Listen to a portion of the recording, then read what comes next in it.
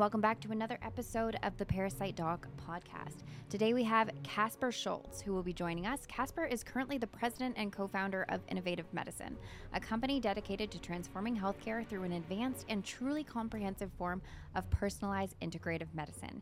His work in medicine has garnered the attention from top medical minds across 6 continents, including Nobel laureates, top CEOs, Hollywood royalty, and best-selling authors. In addition, he oversees the New York Center for Innovative Medicine, NYCIM, a renowned medical center that attracts patients from all over the world.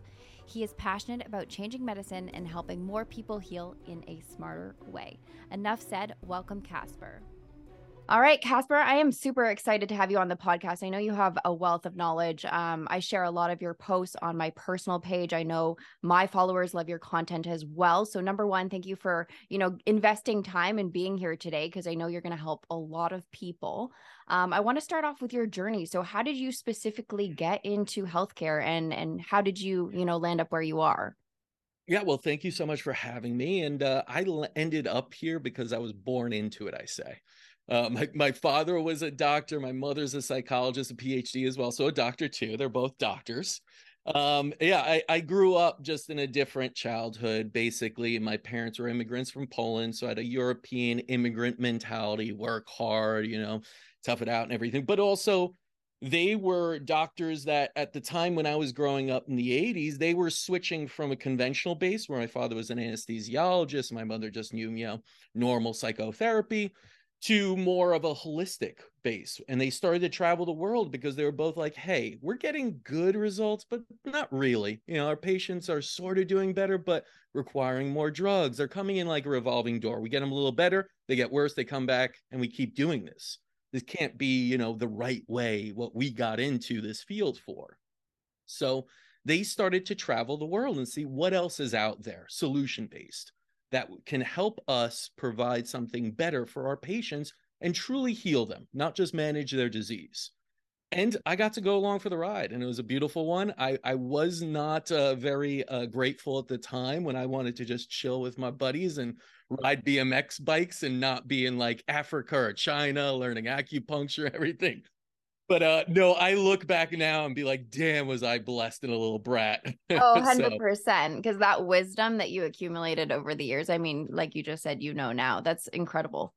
Really. yeah. And it led into a time where I was in college and was considering medical school, but I was also like, you know what?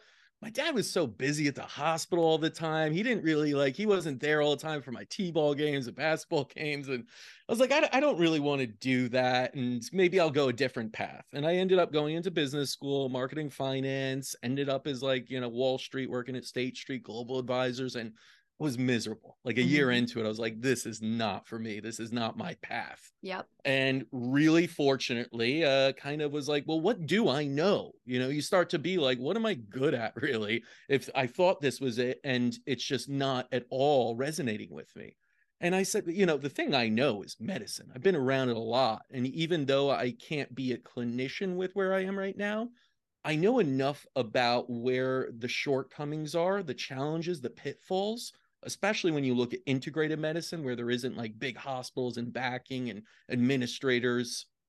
So I said, let me do that. Let me start to get into how can I help this field, this industry grow? Because it was small. Holistic health was, mainly acupuncturists and chiropractors. 100%. Doctors that got into the field were kind of ostracized at the time in late 90s, early 2000s.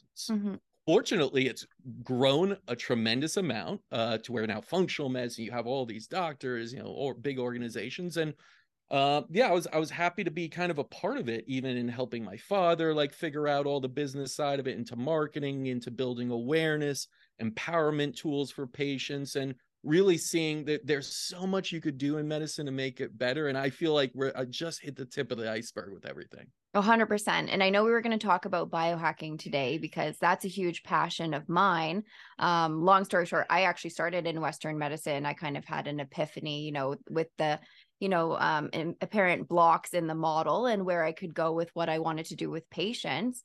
So that's kind of how I ended up in naturopathic medicine. And I found on my own personal journey kind of the biohacking aspects that, are like the hyperbaric oxygen, the ozone therapy, that kind of stuff. So I'm going to give you the floor on that and how you headed into biohacking.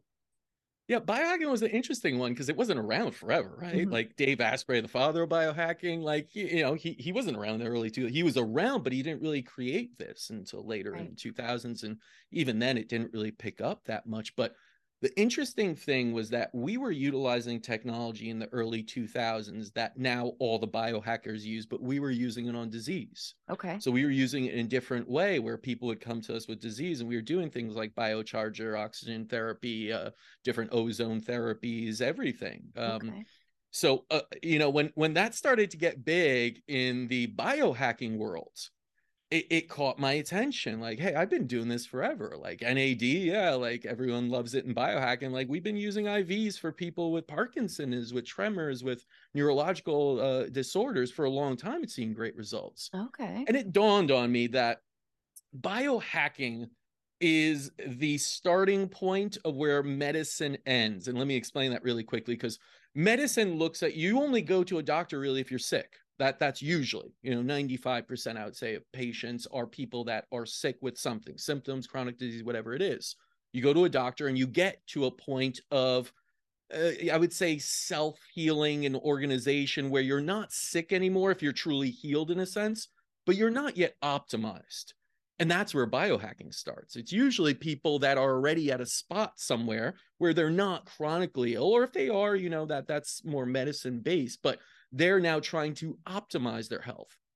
And I love that because I thought that's what medicine should be. It should not be disease management. It should be optimization of health. And that's why the whole healthcare system is bullshit. It's like it doesn't care about your health. It cares about keeping you sick, but just managing your symptoms so you don't feel as bad. You got a headache, take this pill. It's not why'd you hit the headache. It's not let's optimize you so you don't have that headache next time. That's what biohacking was about. And that's what I felt medicine should be about. So I really support the biohacking world because I feel like it's part of medicine. It really is. It's just taking over where medicine has stopped in a sense, but I'd love to meld the two. I'd love to say, listen, medicine is about optimizing your health. You could come to your doctor, to our clinic, if you're completely healthy. We love that. We want to prevent you from ever getting the disease and take you to the highest optimal self you can be in your own health, which is mind, body, spirit. So that was kind of like, that's why I got introduced to like Dave Asprey and others in the field. I was just like, hey, I just vibe with these people because we have the same goal. We want to see your happiest and healthiest. And that's exactly what I thought medicine should have been from the start. Oh, absolutely. I mean, there's an inherent fault with medicine. And, medicine has its place. We all know that, in acute situations, it's fantastic. But it seems to be the mental barrier, actually. And this is something that I experienced personally when I was transitioning from the Western model to the naturopathic model, is the complete resistance from my personal colleagues about, natural medicine and where it stands. And I think that also comes from, all of the propaganda and all of the things that are said about natural medicine and how it's fake and not as effective. But then as a patient who I have seen in my clinic, who get these fantastic results, and they've been in the medical model, like you said, the sick model for years and years and years. And then they come in, and then 3 weeks later, one of my patients just, went from chronic fatigue to absolutely no fatigue in 3 weeks.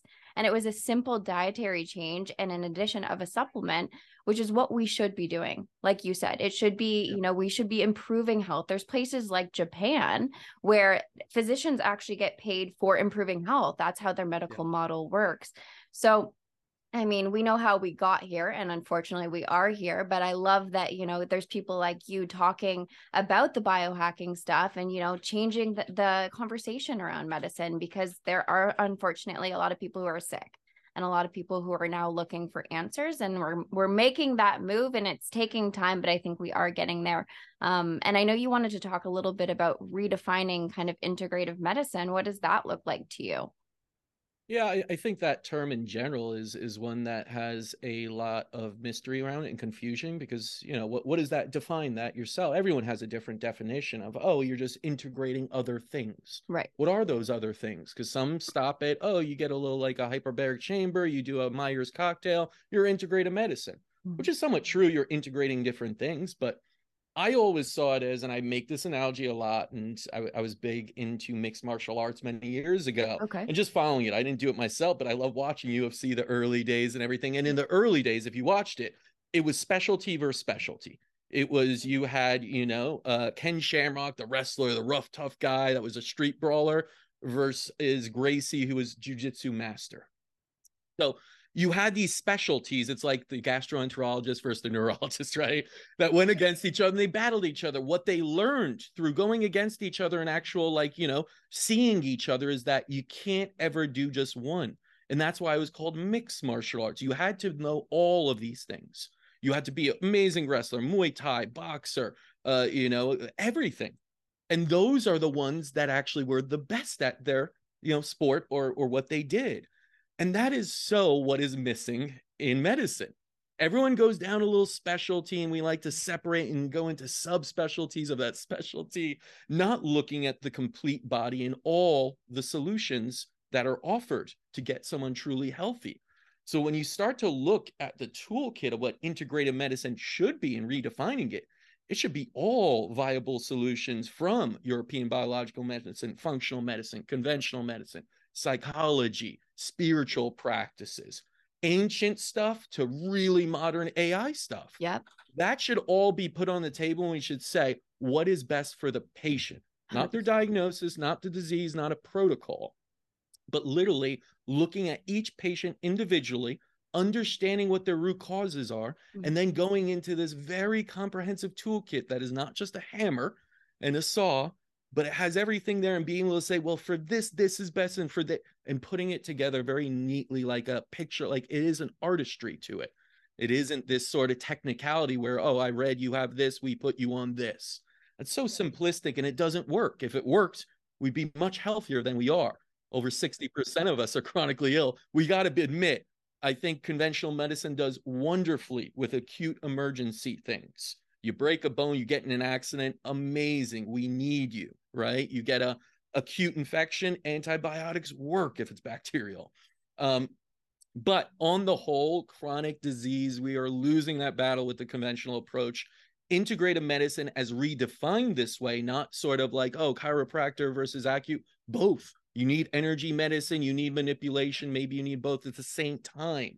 And that's why, jumping around from, and this is the problem, I think, with alternative medicine also, it's specialties, right? So I'm seeing the future of it is this new age of integrative medicine where everyone's working together. You have your conventional specialists, you have your acupuncture, your spiritual people, your new age, like, everyone's there to be able to give input and they all work together, not against each other, which is sometimes feels.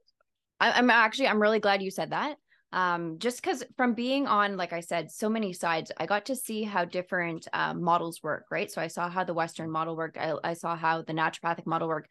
And I actually went to Chinese medicine school for a little bit. So I kind of saw how that model worked. And I find that there is a resistance. I don't know if it's a dominance or an egoic kind of resistance of there's only one right and I am right. And that's kind of the leading model of practitioners. But I agree with you. We need to be able to kind of blend and mold and take the best of all worlds and kind of create from there, because with resistance, we're not helping people. And I find that even in my industry, like I love naturopathic medicine. It's great, but it has its inherent faults. It has places where, we can't take people or things that are missing. And, we need Western medicine, or we need chiropractors, or we need, like you said, spiritual people who are going to work on that deeper emotional level that we can't get to necessarily. So yeah, blended healthcare really needs to be the future. And I'm just curious, how you think that's going to happen. Like, how do you think we're going to get there? And what is that going to look like? I think we get there being in it so long, like 20 years in the industry, and like, you could say 40 years because I grew up and that's how old I am. But, looking at it from that lens, it has to start with the demand of the patient. This is what pharmaceutical companies know. That's why they advertise to patients when patients can't even buy the drug, right? Yeah. Why do they do that? Because the demand is with the patient and the doctors follow. When you go to a doctor, you say, hey, I saw that beautiful commercial with people dancing and like running around. I have that disease. Give me that pill. They actually say yes most of the time. That's the truth. That's why you have so much advertising in big pharma. But you have to do the same for medicine as a whole. And you're seeing this. More and more people are turning to functional and others because the solutions in conventional are not there for them. And they're looking, and what is more important than your health? Honestly, when you lose it, talk to any patient with chronic disease that can't get out of bed, that can't live their life, that can't go out and contribute and feel worthless at times. They will go to all ends of the earth for a solution. And that is where integrative functional, like this new age of medicine, this new paradigm, is giving them solutions. And so as more people start to demand this, you will see it grow and change. That is the big thing. But you have, a very entrenched old way of doing it that has so much money and power that is keeping people from kind of making that switch. It again is, attacking the other side as, oh, that's not scientific and everything. And I would say go by experience. Anyone could show me a scientific study that's paid for by someone that shows something that they want to show, right? Thank you for But that. if you ask someone what their experience is with it, I don't think most people on that drug will be like, yeah, without that, I'm healthy and happy. No, the drug is what's keeping you alive, but that's not a good thing. You are reliant on a drug. Let's say it. You're addicted to a drug, and that drug has lots of side effects and all sorts of things. So it's chemical. But those that go through true healing are transformed. They come out the other end. They're self-managing themselves. They feel better. They go on to do amazing things. Anyone that's truly healed, not just gotten rid of their symptoms, can tell you it is a transformative and transmutative alchemical process. You come out something better and your life is forever changed. And so that's a beautiful thing. And that's where we need to go to. And that's a big thing I say of the difference between healing versus treating. Anyone could treat someone and just keep them on a drug. That's lazy to me. To heal takes a little bit of effort, if not a lot of effort sometimes, but it is way more worth it. There's so much more value to it. And I think as more people see that and experience, unfortunately, disease, then we will start to change the model around because it will be absolutely necessary. There will be 100%. no other way we can go except sickness and death, which none of us want, really. Yeah.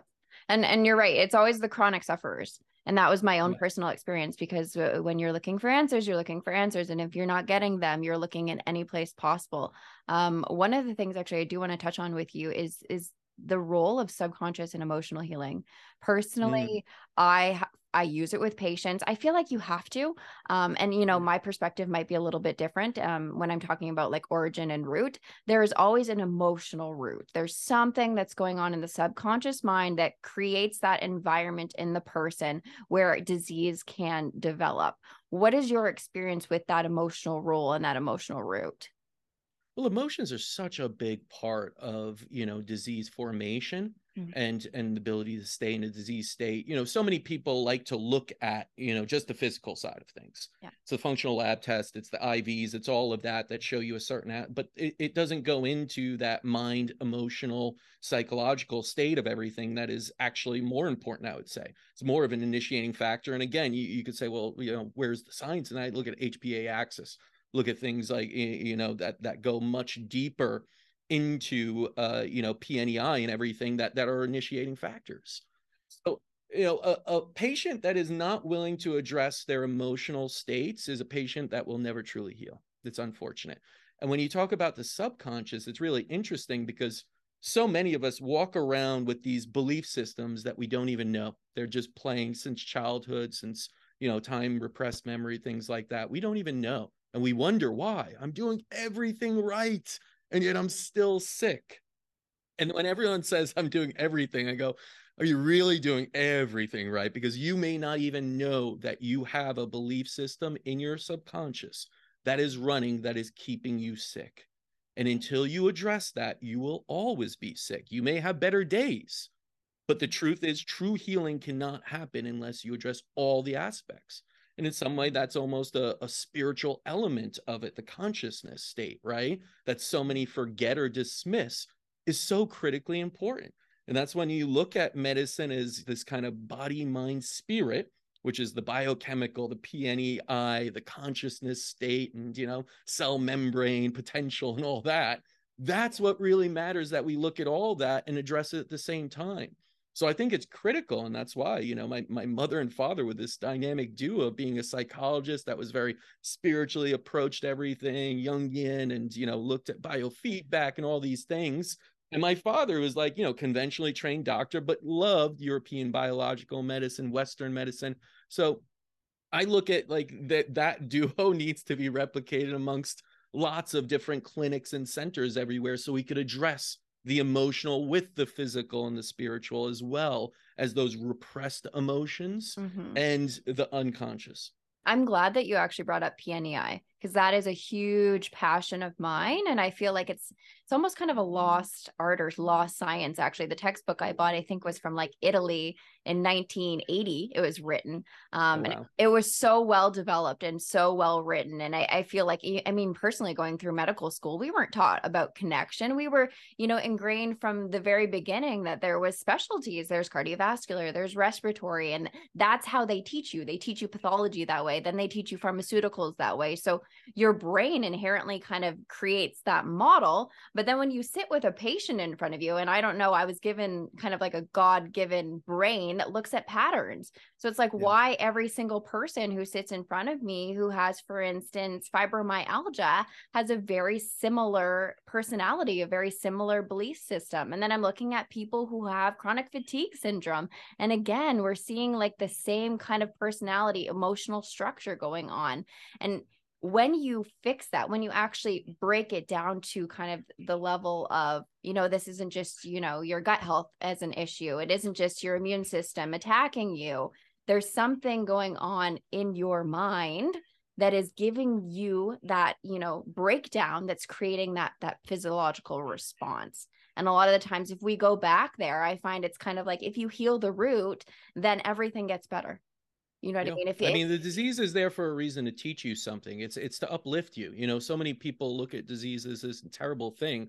It's a wonderful kind of, the canary in the coal mine of showing you something is off, right? Let's fix this. So if you look at it this way, it's a wonderful warning signal for your life to change something, to turn it around. Sometimes it takes a while to get there, but if you approach it the way you talk about, then you'll get there quicker and you'll come out the other side better. So, yeah.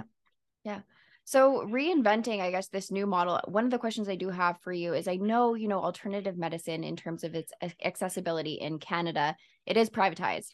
You guys in America, I know everything is typically privatized, so you're paying for it no matter what. But I'm wondering, in terms of accessibility for patients, like I do know, alternative medicine is expensive. And especially if you don't have benefits, we can't access everybody. That's kind of the model that we're in. What are you seeing with accessibility, and how do you think that's going to change in the future? Well, number one, I would say it's not as expensive conventional medicine. You just don't see the bill usually, right? In conventional medicine, if you saw it, you'd be like, "Oh, damn! Like, all right, 10,000 for one night, and nothing happened, and I'm still sick." And then it could be a few 100,000 if you're talking about cancer treatments that usually don't work. So it's all relative. You just don't happen to see it up front, but I think the problem with this is the problem anything has in its infancy, and I still do believe the new way of alternative medicine is its infancy, because it was the ancient ways that were forever. It's just been lost in the last 100 years. I think with anything, if you look at it from a business perspective, it's as you scale up, you can bring down costs.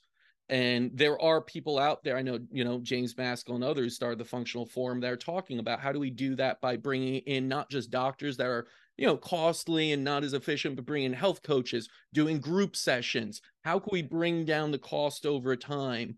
But I have to say, where I think you bring down the cost the most is preventive medicine. You don't wait till you get a disease. In a sense, you start early and you start kids young in an integrative realm. Once you start kids young in a conventional realm, they're already kind of screwed, I have to say. You put them on a bunch of antibiotics, which totally screws with their gut microbiome, which puts them in depression, which, then you can't absorb nutrients right. Then you have ADHD. Then you put you on another drug. You're screwed by the time you're 10 if you're a kid in the conventional realm. And you're not going to be the same. You're going to end up with chronic disease probably sooner than later. And it's going to keep going younger and younger. That's what we're seeing in our clinic. It's like, 10, 20 years ago, you're in your 50s and 60s when you got chronic disease. Now you're in your 20s and 30s and you have cancer, and it's scary. So So I would say if you're talking about it from the financial standpoint and accessibility, it's number one, of course, you need to change demand for people want it more. That brings down costs as more people are involved in it. And I'll say this, healthcare plays a part in this, insurance, I'm saying. And I know we've been invited to India, the largest healthcare system over there. Bupa invited us out there to talk about because they realize with over 1 billion people that are all getting westernized disease, they can't last in that. That is not sustainable. It's really expensive to treat people, who have these diabetes and hypertension every year over and over. They want to get ahead of it. They want to say, how do we prevent our population from becoming diseased and cover these things for them? Because they will save money in the long run, right? So I think when you look at it from a logical standpoint, it's just like, hey, let's take a step back. What's going to cost us more money? Keeping this system and spending lots of money to just keep people managing their disease, or getting ahead of it, introducing this new whole field and not preventing disease from ever happening. That is a much, much more efficient way and financially responsible way as well. And everyone wins in that model. 100%. Yeah. And I think the goal, like you said, it needs to come back to patient care. What do the patients want? Let's help the patients, patient-centered, that's where we're going. Yeah. Move away from sick care in general. Like, unfortunately, it is true. A lot of companies profit when you're sick. That is there's nothing, hidden or secret about that. So I think we just got to move away from it, and kind of for us as individuals to say, let me place health first. And it starts with me. If my daily actions are healthy ones, I will be healthier for society, all these things, and it'll impact others. And I think that's how you start to change and make a wave that overcomes this old system that wants us sick. Right. Yeah. And I completely agree with you. I wish I could get into that because I know that I have a lot of questions around kind of, the medical model, the sick model, but we do have to wrap up here. Caspar, how can people connect with you? How can they come to your clinic? Give us a little bit of information on that. Yeah, they can head over to innovativemedicine.com. So that's the company I run, Innovative Medicine. We have a clinic in New York. We're looking to open on the West Coast and other places as well shortly. So get more accessibility, as we talked about. They can follow me on Instagram, Caspar Szulc. That's CasparSzulc. Really tough name, I know. But I do a weekly newsletter. You can find everything on there and send that out. And I like to connect with people who have questions through there and just share my thoughts on the field and what's going on there. Beautiful. And I will put all of that in the show notes. So if anybody wants to reach out to Caspar, you can find all that information there. So thank you so much again for your time. Truly value it. Like, gratitude for you being here and making the time to kind of educate my audience as well. So thank you. Appreciate it. Thank you. Thanks. And that wraps up another episode of the Parasite Doc podcast. Thank you again for being here. We'd love to connect with you on our Instagram account, which is the Parasite Doc. My main account is also the Parasite Doctor. Of course, I'm on TikTok at the Parasite Doc, as well as YouTube, which is the Parasite Doc, or Dr. Melanie Garrett, ND. If you'd like to check out my website, you can also do so at theparasitedoc.com or drmelaniegarrett.com. We thank you so much for being here. I always value your feedback.